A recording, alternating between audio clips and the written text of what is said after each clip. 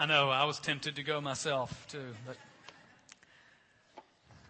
thanks for staying. We started last week a series of exploring the life-giving power of God. How He bursts forth with life.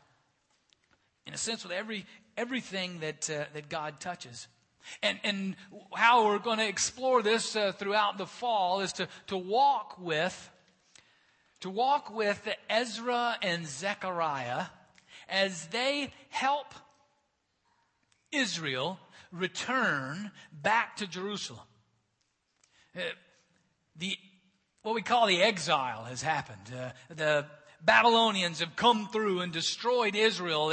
They've flattened it, and they've taken prisoner most of the people, and they've dragged them to be slaves and servants in Babylon. And now God is working His people through Ezra, Zechariah, and a few others to tell His people, that I am still the one that burst forth with life, even in this unusual way, even in a place that you don't expect it to be bursting forth. And I'm going to lead you, bring you back to Jerusalem, and you're going to rebuild the temple. And it's going to be a sign of how I'm bursting forth life in you. And it's a reminder to us that no matter what the situation, what the destruction, God's power is always bursting forth life. And what we're going to see today is how His word, His power, His work can happen in very unusual places. In people in whom we would not expect God's work to be prominent. Very unusual places in people who become partners in ministry. God can bring that help and that life from the strangest places. So we're going to look at Ezra chapter 1, the first 4 verses. It's found on page 366 in your pew Bible. You can also follow along on the screen. Let's pray together. Gracious God, thank you for your word. Thank you as it speaks to us of the wonderful ways, the myriad of ways that you bring your life to bear in us. Open our eyes, our hearts, to receive your word for us, even in this moment. Lead us according to the pleasure of your purpose. In Jesus we pray. Amen. Ezra chapter 1, verses 1 through 4. Hear the word of the Lord. In the first year of King Cyrus of Persia, in order that the word of the Lord by the mouth of Jeremiah might be accomplished, the Lord stirred up the spirit of King Cyrus of Persia, so that he sent a herald throughout all his kingdom, and also in a written edict declared, Thus says King Cyrus of Persia, the Lord, the God of heaven, has given me all the kingdoms of the earth, and He has charged me to build Him a house at Jerusalem in Judah. Any of those among you who are of His people, may their God be with them, are now permitted to go up to Jerusalem in Judah and rebuild the house of the Lord, the God of Israel. He is the God who is in Jerusalem. And let all survivors, in whatever place they reside, be assisted by the people of their place with silver and gold, with goods and with animals, besides free will offerings for the house of God in Jerusalem. This is the word of the Lord. Thanks be to God. Now, as we see this first step of God bringing His people back to Jerusalem, back to rebuilding the temple, bursting life from within them, what we see and recognize is that God is not limited in human ways by fulfilling His purposes. God's not limited to only those people who have correct theology to fulfill His purpose. Praise the Lord. Because in my opinion, that's a real small group to begin with. God is working here through a pagan king. I mean, get this straight. Cyrus has really no interest in worshiping Yahweh. He does not know the God of all creation. Doesn't know him, doesn't have a relationship with him, not really interested. Now, he's a real good politician. And he knows that you use the language of the people. You find out what their gods are, and you speak about those gods so that then they'll be happy. Because we know a couple things. One, Cyrus did this with a couple other people groups as well. It's not in the Bible, it's in other historical documents, where he told other groups using the language of their god. One was Marduk.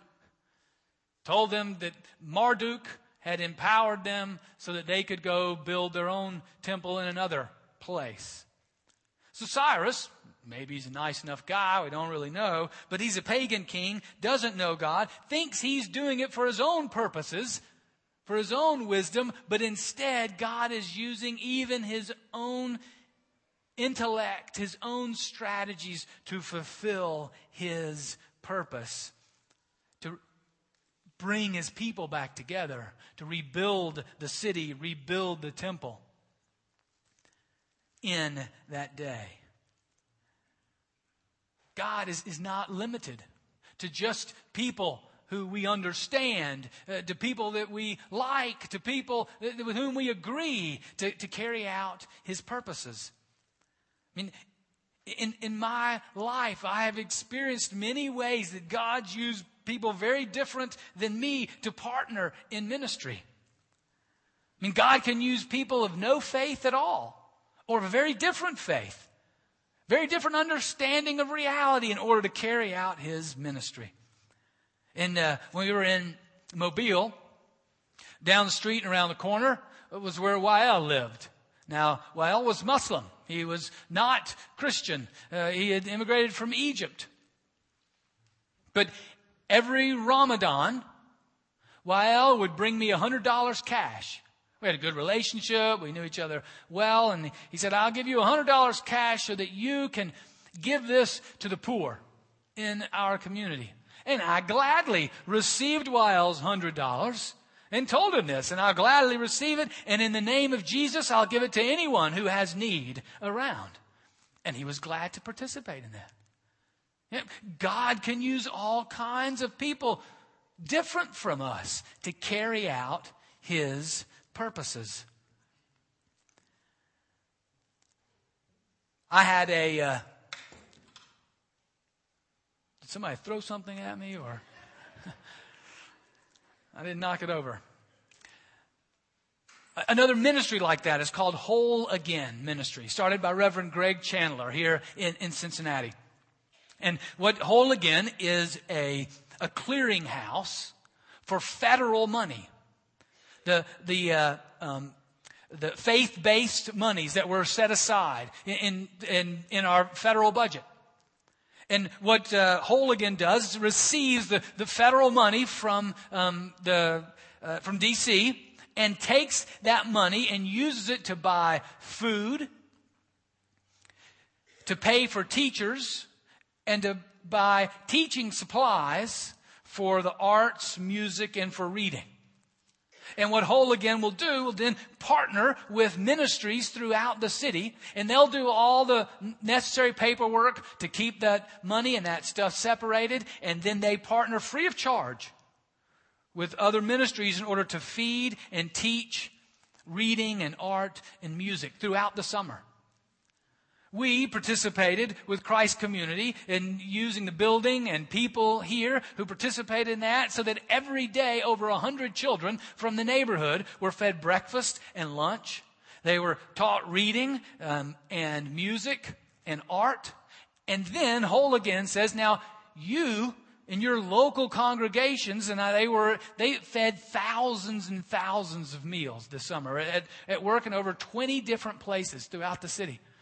Said, we'll do this. We'll provide all this free of charge. And now you bring your people in and you do your work in the midst of what we're doing, and you tell them about Jesus. What a wonderful partnership, using money from around the country to help feed those that are hungry, teach wonderful things of beauty, and to share the love of Jesus.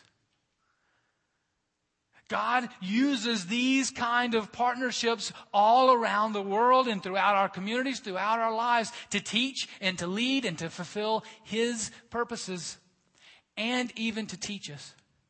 God can use people that don't even have a relationship with Him to deliver His word to you and to me, just like He did with Cyrus. Delivered the word to the people through Cyrus that now it's time to rebuild the temple. I had a college professor who I don't think we shared a belief or a moral thought that was the same. But he was an excellent college professor who was able to separate what I was writing about, because in those days I was always writing about Jesus, even if it was a math paper somehow or another. I'd work Jesus into it. It wasn't very effective, at least in the math paper. But he was an excellent teacher of English and of writing, and taught me a lot. You'd be surprised where I was before him. You're saying, boy, he didn't do very much. Well, I know where I started. From places we don't expect, God can teach us, can speak to us His word. It was a couple months ago, that I was with the kids, and I don't know exactly what we were talking about, but it was all three of my kids. And I'm the dad, preacher, supposed to be the teacher to them, right? You know where this is going. Well, we're sitting around, and I'm in a self-pity mood for some reason. And just, saying how everything's, just going terrible. And they're trying to encourage me. Say, well, Dad, this can change, and these people can change, and these people can change. To which I just looked up and said, people don't change. And they jumped on me. They stood up and looked at me wide-eyed. Said, what do you mean, Dad? You're a minister in a church, and you're saying people can't change. And because they all jumped on me and woke me up, they just started laughing to say, okay, God, I get the message. That is the word of truth. For the little children shall lead them. I wonder for you, where are the unexpected places that God is pulling you alongside other folks that maybe don't share many of your convictions, but He's pulling you alongside them, not so you can teach them, but so they can teach you, or so that you can partner with them in some work of righteousness, of mercy, of grace, of justice in our community. Where are the Cyruses in your life? Maybe people that look very different than you. Maybe that people have a very different education than you. Maybe people have a very different belief system. Maybe they're a whole lot older, or maybe they're a whole lot younger.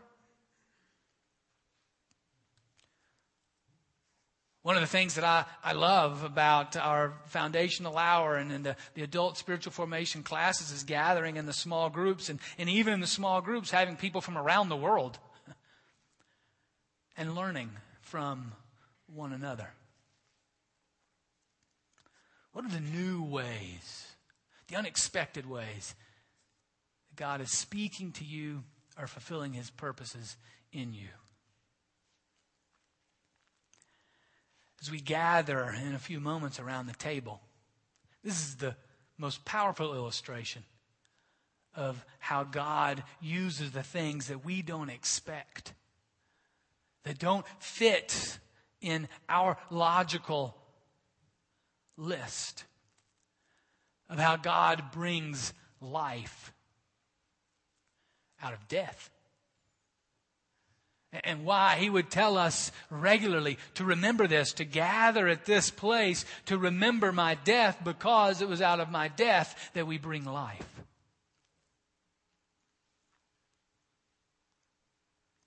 It was as God became human in a society with a corrupt justice system, with a political system focused only on taking care of themselves, and even a religious system that was broken. And God entered into the midst of those broken systems, and there was crucified for our behalf in death. And out of that death, God burst forth life. Not what we would expect. God is always bursting forth into life, even in the most unexpected places. We celebrate that as we gather around the table, and it reminds us and opens our eyes and ears to be on the lookout for the other unexpected places that God is at work in our lives.